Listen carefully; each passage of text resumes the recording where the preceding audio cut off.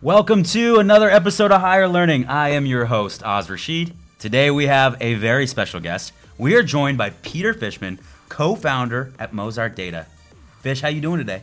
Doing great. Great to be here. I'm so excited to have you.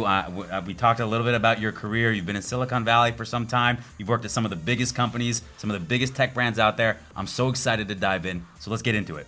You've built your career in analytics, eventually starting Mozart Data. Can you tell us a little bit about the company and how you got into this world in the first place before you opened the company?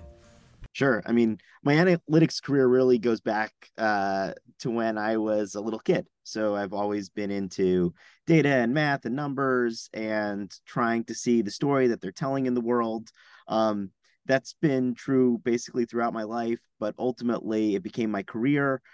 After graduate school, I ended up sort of bouncing around a number of different tech companies, some small, some large, some in the middle, mostly doing the same thing, which is gathering up their data and then trying to turn it into something insightful or useful, the same way that I would in my sort of outside of work life. And ultimately that became Mozart Data. So the data collection techniques, the data consumption techniques, and the data tools that I would bring to a lot of different companies, I ultimately decided to turn into a service that is today Mozart Data. I love that. So listen, I got to ask you, how did this manifest as a child? Like when your mom and dad saw little Pete was like getting excited about numbers can you give me an example of how your parents or maybe your family first started seeing that you were so interested in analytics and numbers? Sure. So when I was like 2 years old, I started going to the racetrack, the horse racing track. I grew up Starting young. about Yeah, exactly. I grew up about 5 miles from a racetrack and quickly sort of became obsessed with the horses, the numbers, the betting, the sort of odds, the data, and thinking through sort of the math of some of the concepts from the racetrack. And that always got me excited. I mean, there was some sort of atmosphere there that really spoke to me, that sort of lit me up. And I was really close with my grandfather, who was my best friend, and he and I used to go almost once a week to the racetrack together. And it was, probably one of the highlights of my childhood. But um, when you go to the racetrack, there's some folks that like to bet on the horse based on the horse's name or the horse's color or the horse's, maybe the horse pooped right before the race or something like that. I was always somebody that loved to dive into the horse history and the numbers in the history. So the time it took to run the race, the conditions of the race, and trying to adjust sort of the race history to make an estimate of the horse's chance of winning. And ultimately, that's what we do in business. We try to understand which of our bets has an outsized chance of winning, and we need to, focus on that as a company. If it's Mozart Data or if it's a customer of ours, we want them focusing on their projects that have the highest chance of winning. Those can be um, advertising or marketing projects. Those can be product projects. Those can be sort of customer retention projects. It's anything that you want to estimate its chances of success, and you want to have an advantage in doing so with data. And that's sort of always been a big part of my life. I absolutely love that story. That's so fantastic. 2 years old, that's absolutely crazy. I'm sure Grandpa was loving that he had this little prodigy that was helping him make money at the track like that. What an amazing, amazing story. I'm so glad you told me that. I want to ask you something, and I'm going to take it a little bit off topic, but still super relevant. I've said recently, men lie, women lie, numbers can lie too, because I'm really into sports. I'm really into analytics when it comes to business. And a lot of times when you're looking at numbers and the wrong numbers, you can tell a lot of different stories depending on how you show the numbers, what type of like duration you show them at, cherry picking, so to speak. How do you advise businesses to make sure that they're looking at the right analytics, the right data points, the right insights so they can make good decisions? Well, that's a long and arduous process, and it is very easy to make misinference. So to take data and draw the wrong conclusion from it. And sometimes you draw the wrong conclusion from it because you have the wrong data. Sometimes you ask the wrong question of the data. Sometimes it's hard to do the calculation. Sometimes you do the calculation, it's right. You've asked the right questions of the data, but then it doesn't sustain as an effect. So I think it's really important to have the types of folks that basically can be rigorous in their approach to analyzing the data. Very often, one of my personal takes in this world is people often set up kind of cookie cutter insight machines. So, Mm. you want to know something about your business, and you want to know that on a regular cadence. So you set up, essentially a report. And that is actually effectively what Mozart data sells. It sells the ability to get a report is the easiest way to think about it. But actually, often reports aren't that valuable, or they become dated really quickly, or they get lost in a sea of other reports. So I think it's very hard, at least today, before this big, huge wave of AI comes, crashing down on us. I think it's very hard to draw really great insights without really great talent at drawing those insights. So I don't think you can really divorce the idea of great people assessing, analyzing, thinking about the implications, thinking about what's actionable about the data from a company that just sort of wants to use data. If those two things aren't married together, you'll often get shockingly low value from your data. I love that. So I've talked a lot about the proliferation of people analytics, how that wave is coming and how it's changing the way that we manage our people and human capital in general. Obviously, we've seen it in financial analytics, sales analytics, marketing analytics over the past 2 decades. And I guess I was just asking for my own personal advice because we're going through a transformation in our company in terms of the way we read our data, the way we leverage our data. And you know what? It always comes down to people, making sure that you have the right talent in place to give you those insights. So I love that answer. You have had an absolutely incredible career journey. So you grew up in Jersey and then you moved to Silicon Valley. You worked at companies like Google, Microsoft, Open Door, Zenefits, among many others. How did all these experiences, because like you said, you worked big, small, you worked all across the board, insurgents, incumbents, different industries. How did being in all those different environments shape you to be a successful entrepreneur like you are? Well, I'll wait on the title of successful entrepreneur until until that's more official than it is today. That said, really, proud of my own personal entrepreneurial journey. Today I run Mozart Data, and I founded that company about 4 years ago with a very close friend, and former co-founder from a hot sauce company that he and I started together a little over 10 years ago. So we've had a few entrepreneurial journeys together, but throughout sort of my career, there's been sort of little entrepreneurial one-offs, which is to say, um, you know, just sort of there's sort of always that grind or excitement for figuring out something that's missing in the world and figuring out a way that you can both add and capture some value. The way that sort of these companies in the past have like contributed to, Mozart today is that they represent a lot of the questions that we're trying to answer at Mozart. So different companies, different contexts, different sizes, different industries, B2B, B2C, all of these things sort of have one thing in common, which is often they generated a lot of data. And again, they also almost all the companies that I worked for had big appetites to try to find something useful in it and sort of move the company along. And when Dan and I started the company, myself as mostly a data analyst and Dan mostly as a backend engineer, decided to sort of bring our skills together to do sort of data engineering as a service in a product called Mozart Data. The commonality was that we had great what we call founder market fit. We had done this problem collectively, almost a dozen times, and essentially these represented real problems that we were solving at these companies that we got to see firsthand in doing it. And that was sort of a cheat code, I think, to moving our business a little bit forward. So I think the toughest part of starting a business is really making something that people want. So there's sort of this YC cliche, make things people want. And one of the things that we were able to do was build for myself.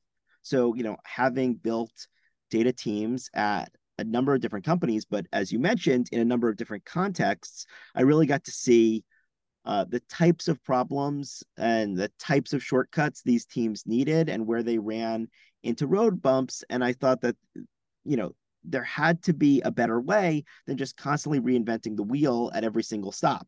So at every single stop, you know, we would buy a bunch of um, services. We would hire a bunch of engineers to implement sort of a very similar stack and to sort of avoid some of the pitfalls. And we thought we could productize that. I love that. And so it was just kind of a natural fit because you've been doing this before and you see there's an appetite in the market and you have the expertise and knowledge. And so it just became a no brainer to start Mozart Data 4 years ago. And then Well, I wish it were a no-brainer. I think for many people, including myself, that sort of step off the ledge in of terms of course, leaving a sort of a cushy or comfortable or job that you know or job that you're succeeding at is very, very, very difficult. And it was certainly for me. sure. And you had both been co-founders of Bacon Hot Sauce. Is that correct? That's Because I correct. know Yeah. that. And you were the chief Dan bacon and I are officer. real. That's right. So Dan and I have been really friends for 25 years, and then before we started the company, and then we sort of knew each other's strengths as entrepreneurs, having sort of had this great side hustle where we started a bacon flavored hot sauce company. We were the inventors of bacon hot sauce and ran that for 10 years and sold hundreds of thousands of bottles, and it was an incredible experience. Wow. All right. I'm going to check that out after this. I love it. Bacon hot sauce. I'll check that out. All right. So I want to talk about your time at Zenefits because I know you went through some extreme growth and then some periods of extreme reduction. When you were there, you went from 300 to 3,000 employees in 1 year, and then the following year back to 300. Sounds like big whiplash. So what I want to know is from both a rapid growth rate and then going back down to 300, how is the company? So if you have 300, 3,000, 300, how is the company different at the two different endpoints of 300? Like, was there a lot of, did you notice the culture was different? Did you notice that, was there some scar tissue? Was there, we learned some lessons and it makes us better going forward? Kind of what was the feeling between when you started and then 2 years later when it was back at 300? So, I mean, I think very few people have a positive experience with that type of whiplash. So, a lot of times, the best companies to join in terms of working with great talent and great people and really sort of expanding your own personal capabilities are companies that are sort of really going up, you know, just up and to the right, just have these amazing exponential growth. And though it's sort of hard to remember this, Zenefits was a company that had really explosive growth. Second. And you know, along with that explosive growth came incredible talent. People flocked to the company, including myself, that I thought were really just incredible colleagues, had a lot of passion, worked around the clock, leveled people up around them, maybe in their organization, but like, or department, but also just all around them as you work cross functionally. So it's really a really amazing experience. You can only scale a company to the extent the market demands it. And on some level, we had bet into growth that we were really not seeing.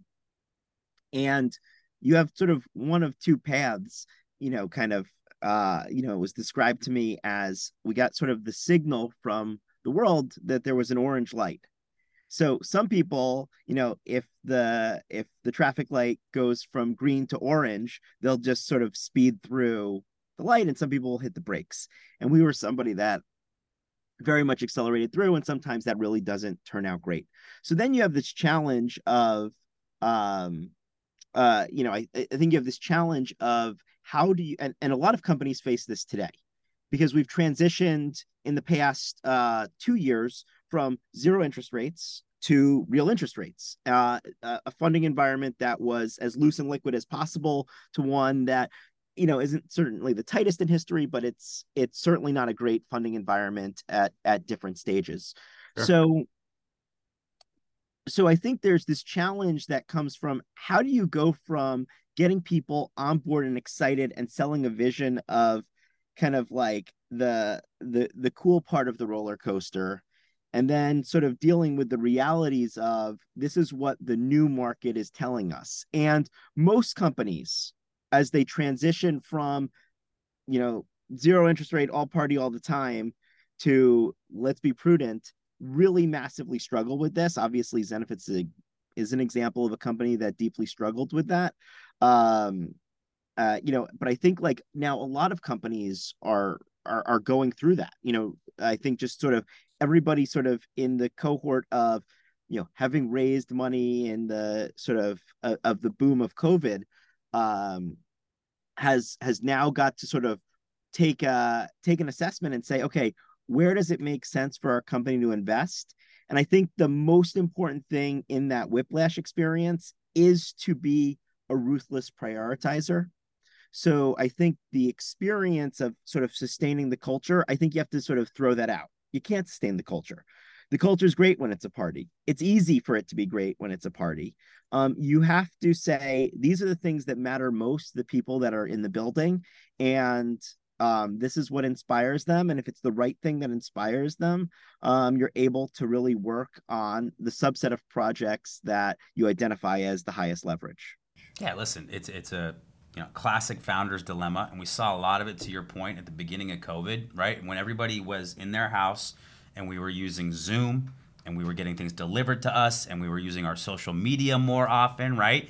Now you saw these fangs, these big tech companies and even mid-sized tech companies that were made during these times scale, scale, scale, grow, grow, grow, right? It's not as if maybe they thought that it was going to be this way forever and this is the new way forward. I certainly heard a lot of those takes in 2020, 2021, but the reality is that you have to meet the demand. And then eventually when that demand subsides, you're faced with the reality of understanding this is what the new normal looks like. And then you said, to your point, you have to prioritize. And listen, you're in the valley, right? There has been many success cases of heavily investing when you're hitting the market at the right time and then just achieving that rapid growth and getting investment at the time. But then there's way 10 times more stories of doing that and going out in front a little bit too quickly and then having to overcorrect. And I think what the thing is, you try to do the things in the best interest of your company, in the best interest of your employees. But at the end of the day, you have to make the decisions for the Republic as the founder. And sometimes that means dealing with that whiplash. And to your point, it's an absolute misnomer to think that you can keep the culture the same from 300 to 3,000 to 300. That's just not possible. But at the end of the day, you want to keep the company and you want to survive and you want to move forward. Because at the end of the day, what we know in tech, what we know as being an entrepreneur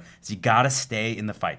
And sometimes that means having to take your medicine and do things that are hard and disappointing to a lot of people. And you're right. We're dealing in a literally, kind of legitimately a zero interest environment to what we're dealing with now for all these companies that got all this funding over the last 2 or 3 years. Unfortunately, now we're seeing that overinflated, or we're in a different reality and people are having to adjust, and that leads to a lot more hard decisions, and those are probably not going away anytime soon. So those are things that we all adjust with. And so you look at it from the outside and you see TV stories on Apple TV or Netflix about how this grows and how these things, but at the end of the day, people are trying their best, I think, to meet the demand where they can. And then unfortunately, sometimes there's decisions that come back. So you got that experience. You saw that. I bet that has informed. I bet you have some level of PTSD from that. And that's informed a little bit of how you probably tried to grow your own company and some of the decisions you make on your way up. Is that a fair assessment?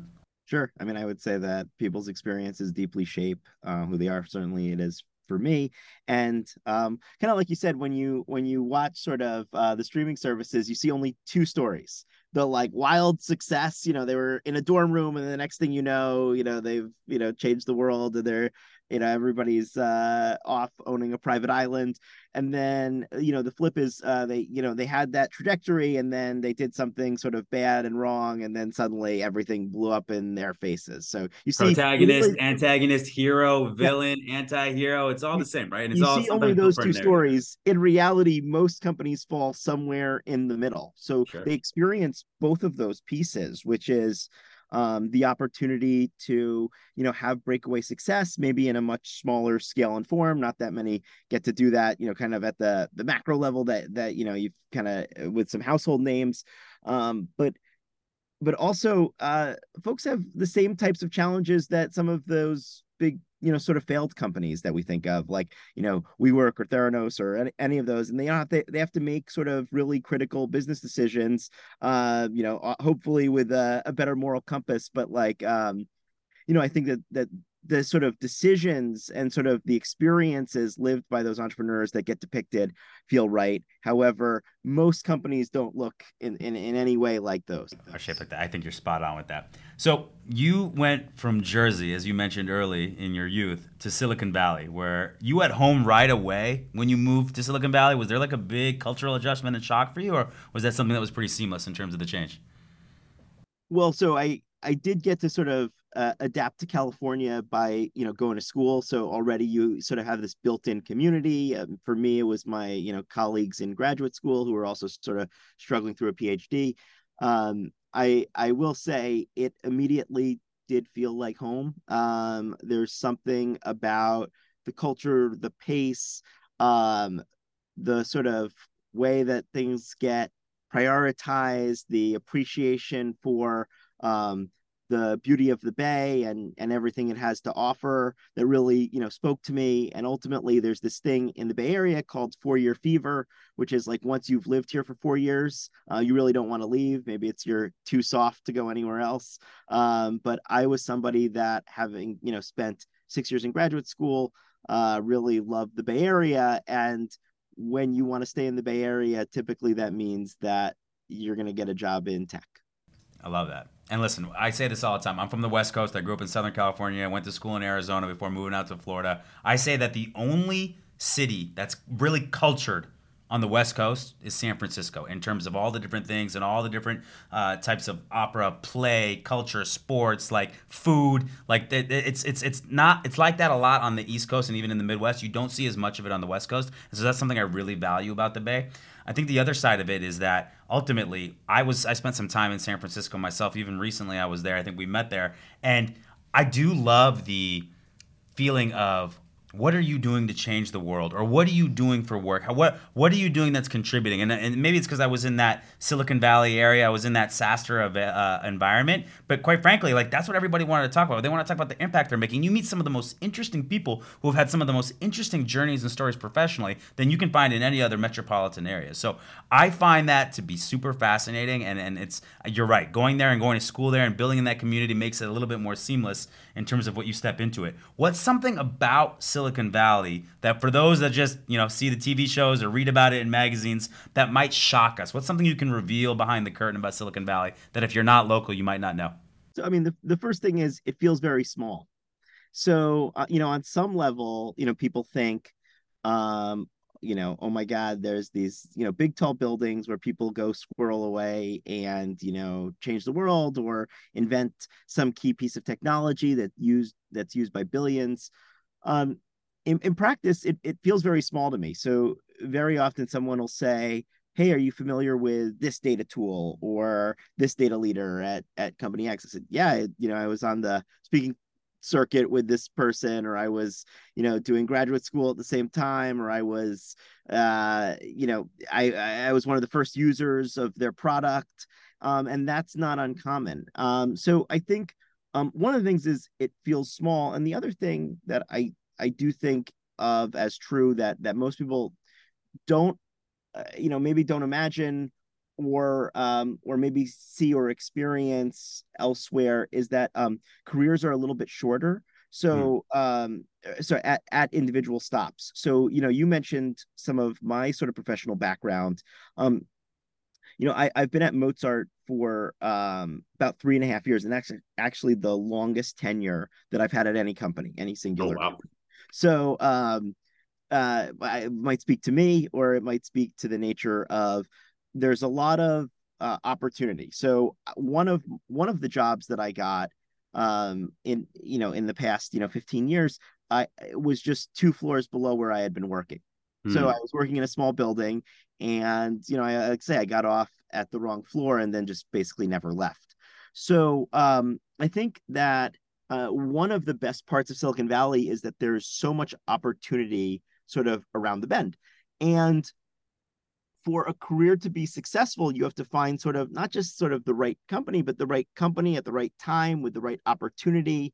And those things are really hard to suss out, on a job description. And similarly, the right talent for you to hire is sometimes hard to suss out in an interview. But if sort of you're moving around or finding new opportunities. It gives you a lot of chances to level up. It gives you a lot of chances to stretch yourself. It gives you a lot of chances to apply sort of the knowledge that you've learned in one context to another, even if the context of the business is very different. The context of the business question tends to be very transferable.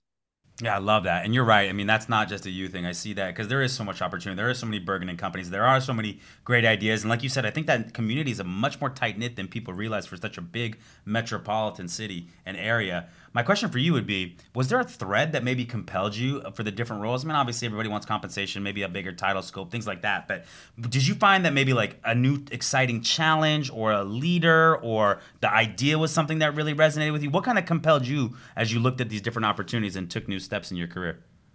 Well, in all seriousness, I was actually sort of working my way down the ladder.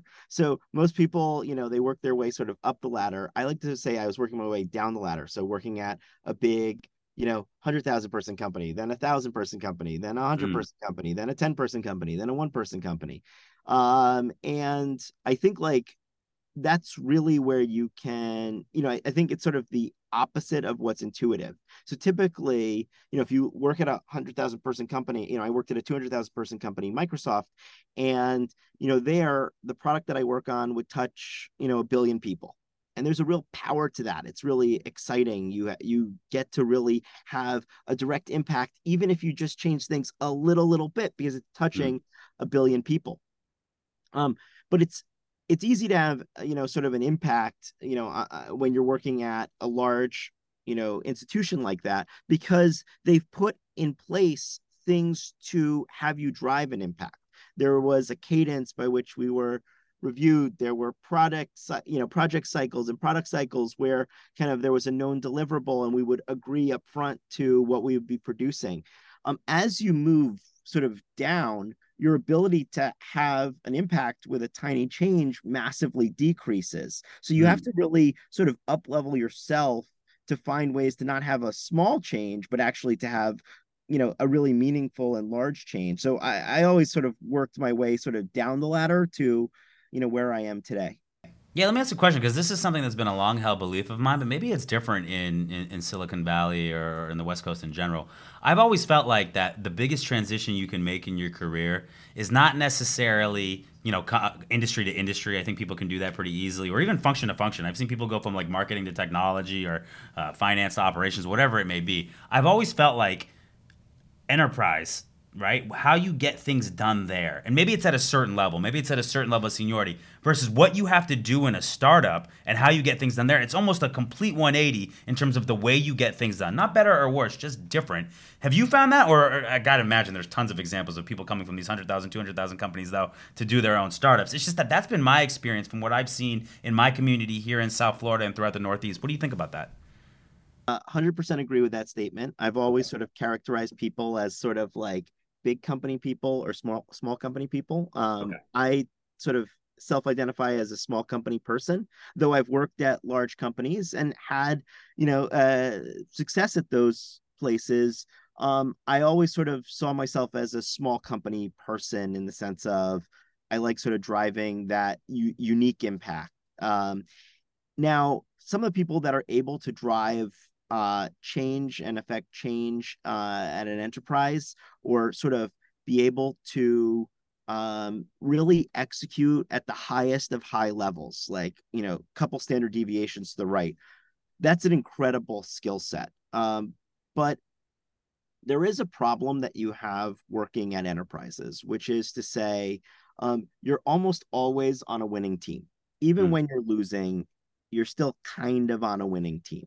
I've worked sort of at large enterprises that were, at that point very successful, and my ability to change their overall, number was obviously very small. No matter what, we'd be winning, and that would be a function of not just my work, but maybe the work that someone was doing halfway across the globe, and driving sort of an existing business.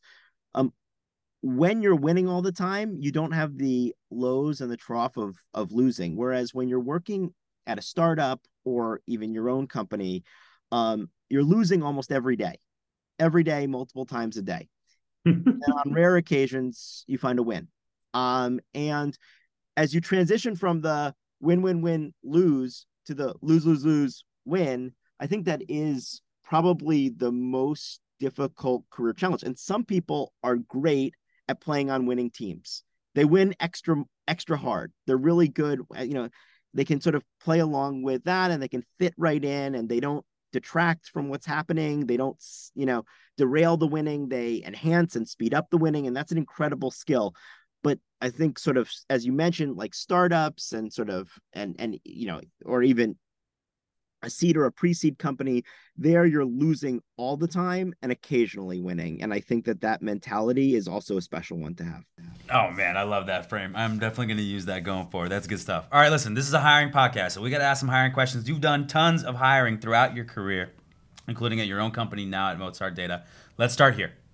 In one sentence or less, can you tell me your overall interviewing hiring philosophy for people that you want to bring into your organization? Sure.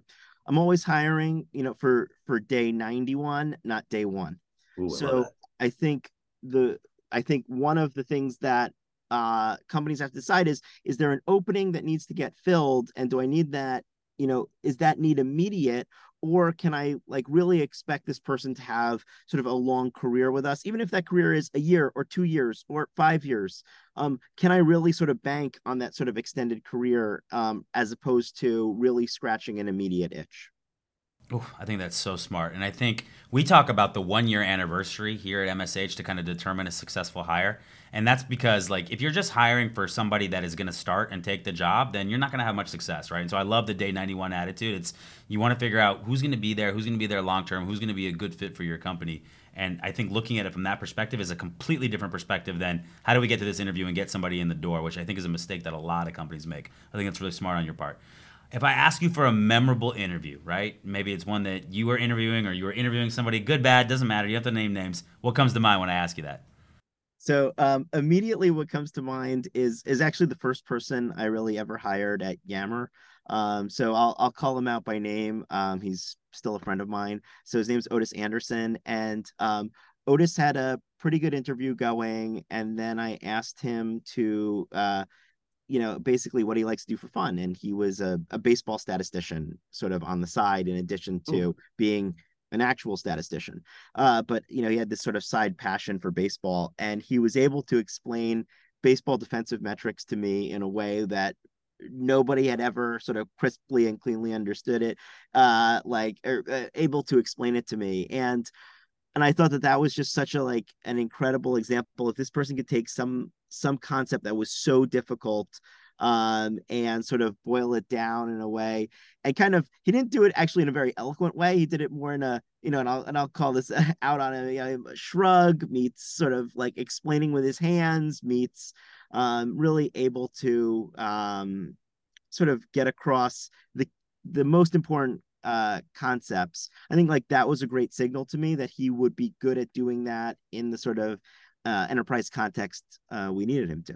Yeah, the most intelligent people I know are the ones that can take something extremely complex or something I don't understand at all and simplify it in a way that's easy to digest and understand. Those are some of the best leaders I know too. I just got to ask. I mean, this has got to be around Moneyball time. Were you worried about losing him to the Oakland A's at any point, or you felt pretty good that you had him locked in there at Yammer?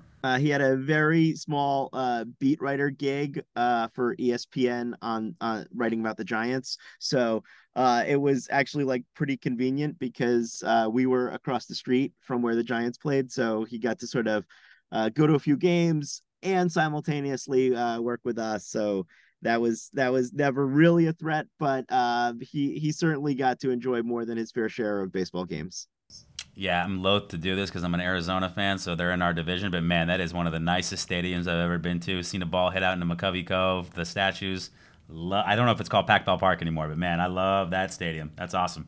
Um, do you have a favorite question that you like to ask in interviews? So it's that question, which is basically I ask people, and I learned that from this particular interview, which is, what do you like to do for fun? And, that's a throwaway question at the end, but then I ask them to maybe explain something deep about that. So maybe somebody says photography. Well, I'm like, well, explain to me what makes for a good photo. And some people will, say composition or something bland, or rules of thirds, and I don't know anything about photography. But the folks that can really explain things about lighting or aperture, or things about about photography that I don't know that are really sort of subtle.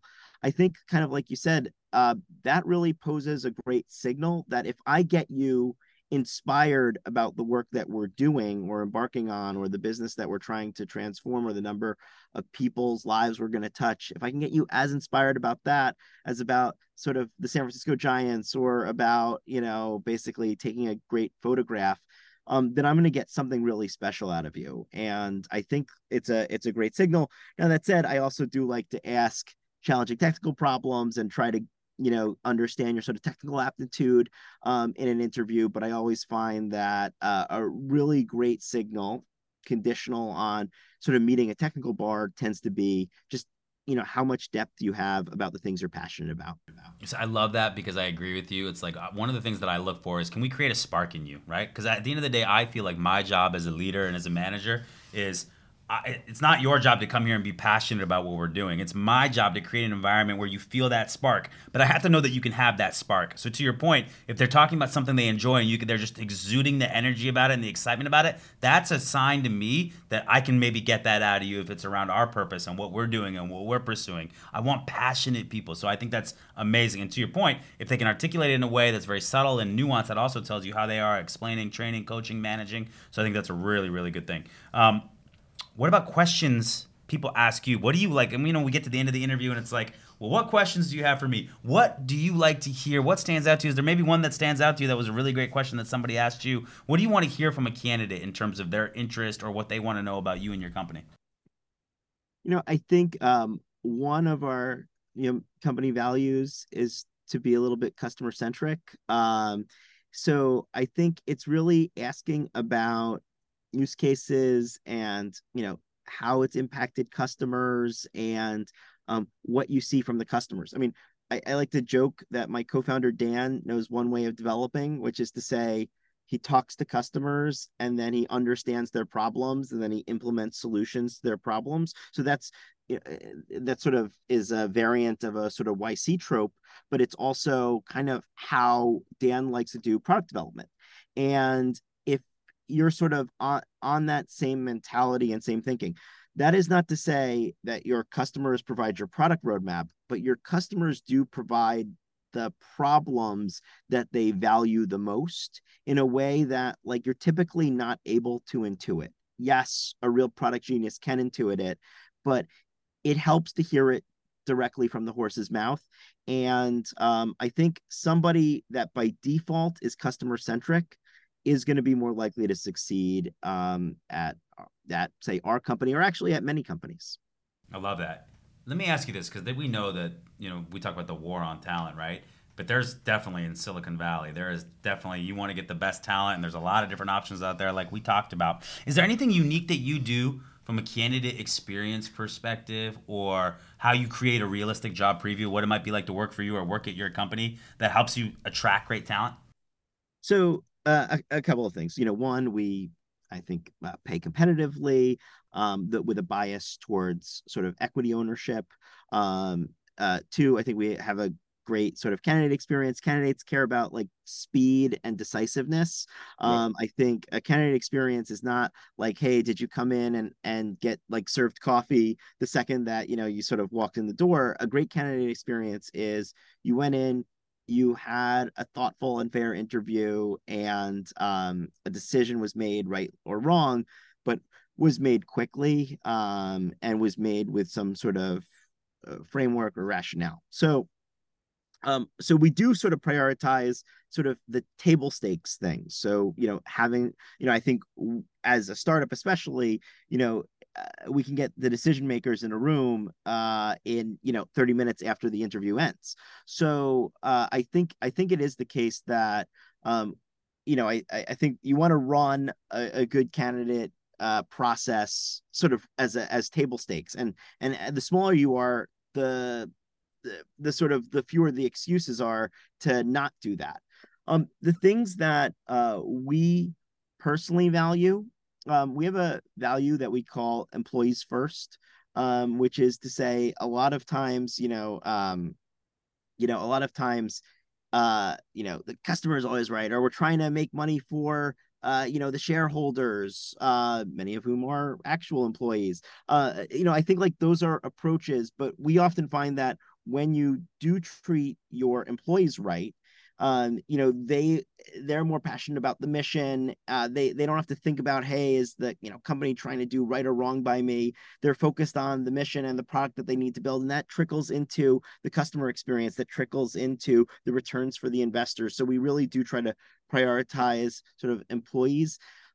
What that looks like in practice, it's a fine like little it's a fine little tagline. It's a nice little like sign to have, and as we try to recruit somebody, but it looks like a variety of little small things. So it might mean like subtle things that people aren't thinking about, like good benefits. Maybe it's having a 401k earlier in a company's life cycle that makes sense, or having good healthcare coverage, or you name it. But the thing that like I really valued was we have really good sort of stock option default settings.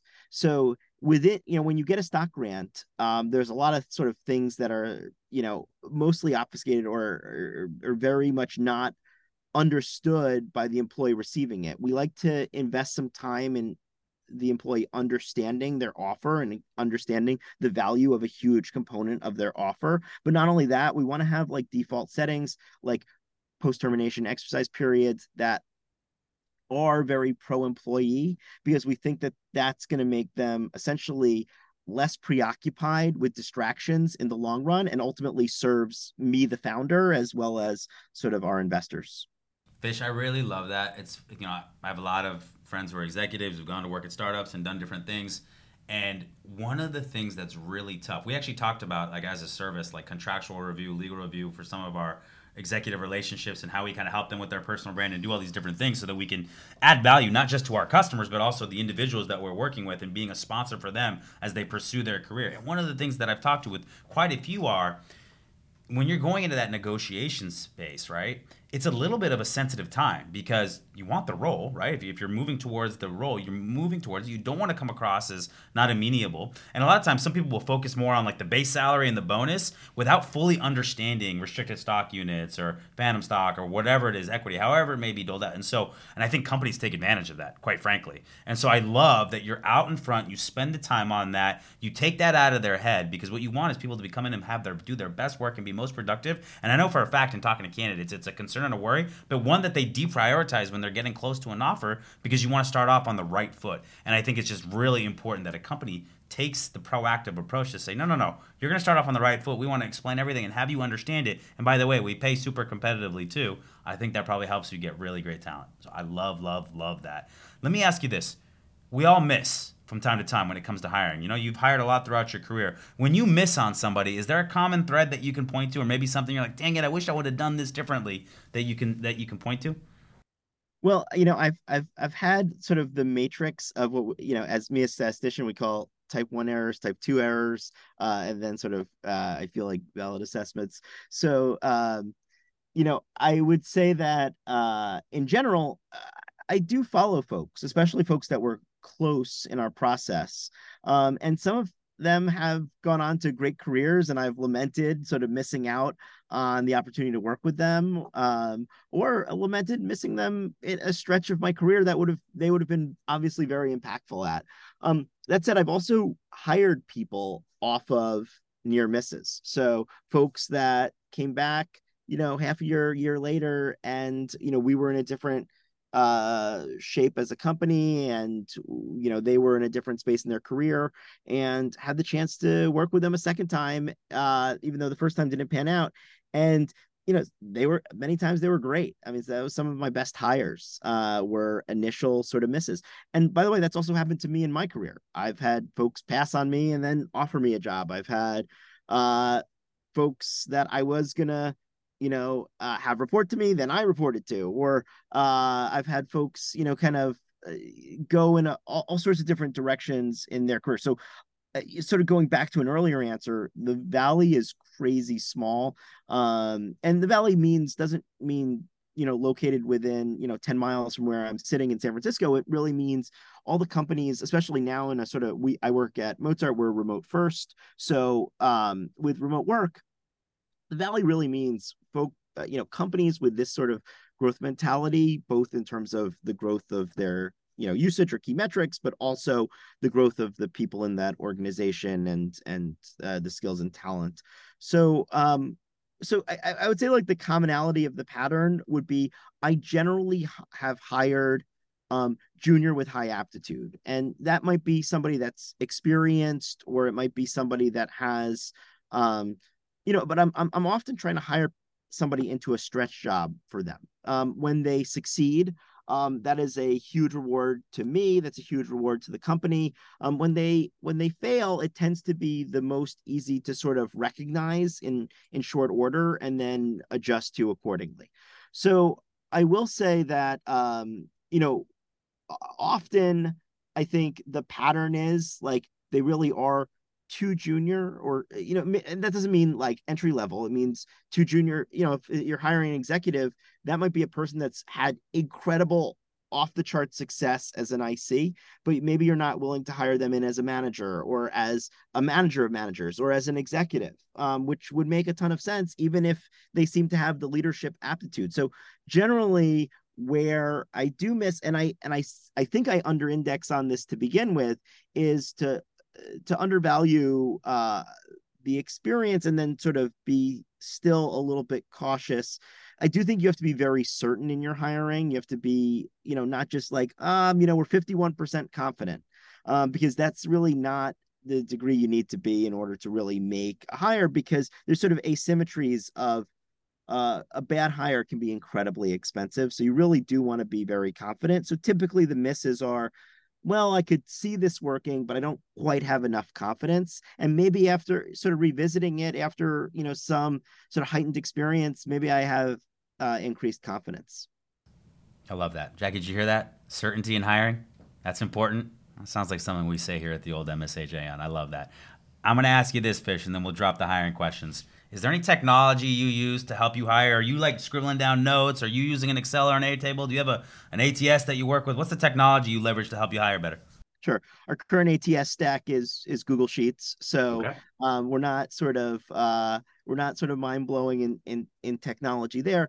That said, one of the I don't want to shill too hard, but one of the technologies that we do use is Mozart Data. So we do have the ability to bring data from our G Sheets or even ATS services into our central warehouse and can track that. In fact, sort of going back in time, the period where I hired the most folks was at Microsoft, and there we were sort of very loosely, essentially doing some of the rudimentary candidate analysis that we see today as being way, way, way more prevalent. But this was 10, 15 years ago. And we were able, I think the things that were really important were to identify kind of interviewer at least score bias. That was one of the things that, we had a lot of folks who, and part of this is cultural, part of this is their personalities, but some folks, they could meet the greatest candidate in the world, they'd be like, yeah, just above average. And some folks, they could meet, an average candidate, be like, the greatest person in Love the this world. person. So Yeah. I think, but there was typically a consistency in those folks sort of Yes. bias of their report. So it wasn't sort of random and haphazard. There would be, some set that would always say yes. And then and there were different degrees of yes. We generally operate on a 1 to 4 scale, and I think that's become a pretty prevalent one. But like some people, their range was 3.8 to 4.0, and some people their range, was 1.9 to 2.1. So I think you had to sort of very much, and then some people had much more regular distributions, but I think you have to sort of adjust for the interviewer, and that to me is like sort of a data problem that I find to be pretty fun. That said, I also know that there's a lot of research out there that shows that a lot of data points on evaluation of a candidate don't provide much marginal value, that a handful of data points provide a lot of value, but then as you sort of expand that set, it actually doesn't provide much marginal value. So I think it's really important to understand where is this interviewer on the distribution of like, how do they bias, how do their scores skew? Yeah, I know. You said, I'm going to shill a little bit. Let me shill a little bit too. I totally agree with you. I think what's really important is that not all feedback is considered the same depending on the source. Are you able to evaluate the different people that you consistently have interviewing, whether they be on your team or other stakeholders that are involved in the job? How do you understand their biases, conscious and unconscious, how they typically rate things, and how do you factor that in? And I think the other thing you said is, I agree. We've hired over 10,000 people for Fortune 500 companies, high growth startups, and everything in between. And so you kind of learn what are the factors that ultimately lead to a successful hire 1, 2, 3 years later. And so you got to make sure. So that's something that we've been talking a lot about from a software perspective, because you're right. It's not all created equal depending on the person who's doing the interviewing. And not all data points should be weighted the same in terms of certainty in hiring. So I think you have absolutely cut that out. It does not shock me because you're so deep into the analytics and data space that you'd be looking at it from a much more intellectual way. So I love to hear that. All right, let's go in a little bit of a different direction, Fish. What are you working on right now that you're super juiced about? Well, I mean, I'm working nonstop on two things. So, recently just got married, so I worked incessantly on my wedding for 6 months, and by that I mean my wife did. But I was there kind of Did you wait? Hold on. You got to. The husband has to pick one thing. Did you pick one thing? I, Anything? Like, there's the classic cliche of yes, yes, no, yeah. and I made a slight edit to it, which is you do yes, yes, yes, no. There you So, go. Smart man. so okay, so that has obviously taken up a huge chunk of my time, and of course, the other one that I'm working on nonstop is Mozart Data. Let me tell you the types of projects that were currently really top of mind to us that we're obsessed with. So, the first is basically like every cliche, like finding a way for AI to be part of the product. So rather than sort of shoehorn it in like in an authentic way, one of the things that we found is getting people to start to use data and data infrastructure is like great. It's like addictive. It's people start scaling, it's sort of like exercise. Not that I'm an expert, but you get into it and you get into it more and you get into it more, but you need to really break the ice on it. People say like doing saunas is sort of the way to get them actually sort of exercising. Because you can get them going easily. So for us, sort of some sort of icebreaker to doing data analysis is that we've been working on something that we call Wolfgang, which is basically an AI for writing SQL queries. But it fits really directly into our product. So we're not sort of pivoting our product because AI exists into, oh, we're going to find you the optimal flight to get, from San Francisco to Lisbon using, AI. No, our product is really about getting people to go from raw data to an insight. And the part that's the most challenging technically, we want to sort of help fill the gaps in. The other things that I think I'm very excited about is we found some of our, best success is with these real technical operators. So folks that are really data savvy, they have roles that are not data engineer or analytics engineer or even data scientist or data analyst, but they're really savvy about the business context. They understand what levers can be pulled and they understand how data directly speaks to that. So we develop tools that not just onboard these folks, but that we think of as actually part of their day-to-day working. We want to unblock them from moving quickly, from doing data best practices. That's been sort of forever the theme, insofar as it was kind of our first few customers, and that's kind of where we've landed as a company. But it's really an increased focus on that group, these technical operators. And while there are many, many, many more less technical operators, we think that there's just this real growing set of people that are very data savvy, very spreadsheet savvy, but they're just waiting on that capability to bring data from more places and sources and automate a number of steps so that they can just move themselves faster along. And actually, what's really inspiring, a number of them have really up-leveled their own careers in doing so. So we really build the types of tools that get me excited are ones that actually sort of speed up their work. DIY data. Who knew? Wow, that is amazing. I love it. So I heard Mozart data, Wolfgang is the AI, Tell me you got a conference room named Amadeus, please. Like that's got to be linked in here somewhere, right? No? So it is the case that like our generic helpline is Amadeus at mozartdata.com. But yes, we have a lot of bad puns. So, we wanted to start a data orchestration company. So we then came up with the name Mozart Data. Love it. And I will say, like, compose the tables. Like we literally had, done a variety. So we were fully geeking out of that.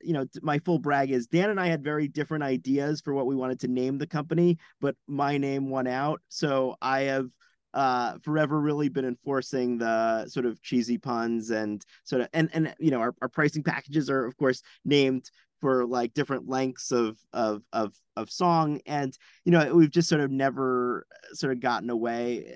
I'd say it's cute, but it's more sort of dorky is kind of how I would. I like it. I'm into it, and it keeps it resonating in the head. It keeps the memory. And then what? Dan probably chose the name Bacon Hot Sauce, right? I mean, that was super inventive, right? No. I think it actually may have been Dan. It's a pretty like direct name. It's like, well, what do we Yeah. want What to is name it? this? And then What he does came bacon up with hot sauce that. do? I have no idea. Huh. Yeah, exactly. All right. Last question. If you had one bit of career advice that you would offer 20-year-old Fish, or maybe for any of our young, early in career listeners that you didn't know then, but you know now, what would it be? I mean, I think the thing that if I could go back in time and see the 20-year-old version of me, I would say a couple things. One, it's gonna be okay. So it's gonna work out. I think the biggest challenges for me were times in my career where I had a trough, whether that was leaving grad school and really couldn't find sort of the right starting footing or whatever. So if I had just known kind of it was going to work out, I think I would have been able to fight through some of those times, which were a little bit challenging. I mean, I think you mentioned a few very successful points in my career, and in hindsight, I'm like, I look back on it, I was like, well, of course, I was destined to be very successful.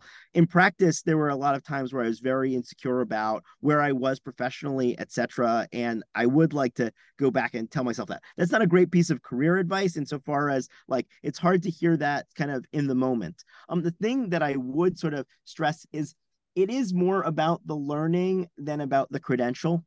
So, I have a PhD that took me 6 years to earn. And it's a great credential, and I learned a lot of things in that process. But very few of them come in day to day into my work. And I think too often people, especially overachievers, strive for the credential as opposed to the capability. So that could be of the form of taking an easy class in college as opposed to the class where you're going to learn the most and stretch yourself the most. So I will say that I think the biggest piece of career advice that I would give anyone is really strive. Again, it's hard to say that, but it's really strive to learn and expand, because that will ultimately serve you. The other thing is just sort of lean into some of your strengths. For me, that was always data and analytics, and that's where I've had the most success in my career, as opposed to sort of venturing out into marketing or doing whatever. It's really leaning into the things that I love doing. I love that. I think that is absolute advice. Listen, we are a pro university podcaster, but I'm going to be honest with you. Nothing beats learning experience. Nothing beats taking on things in a work environment. That's the things that really apply to you in your career. So there's tons of great things to take away from school, but experience, very few things beat that. I think that's incredible advice, Fish. Everything you said, I'm really appreciative of you joining us. Thank you for coming on the show, and we hope to see you again real soon. Great to be here. All right, Fish. Thanks a lot. Thanks. Thank you for listening to Higher Learning with me, Rashid. If you enjoyed this episode, please leave us a review and be sure to subscribe so you never miss an episode.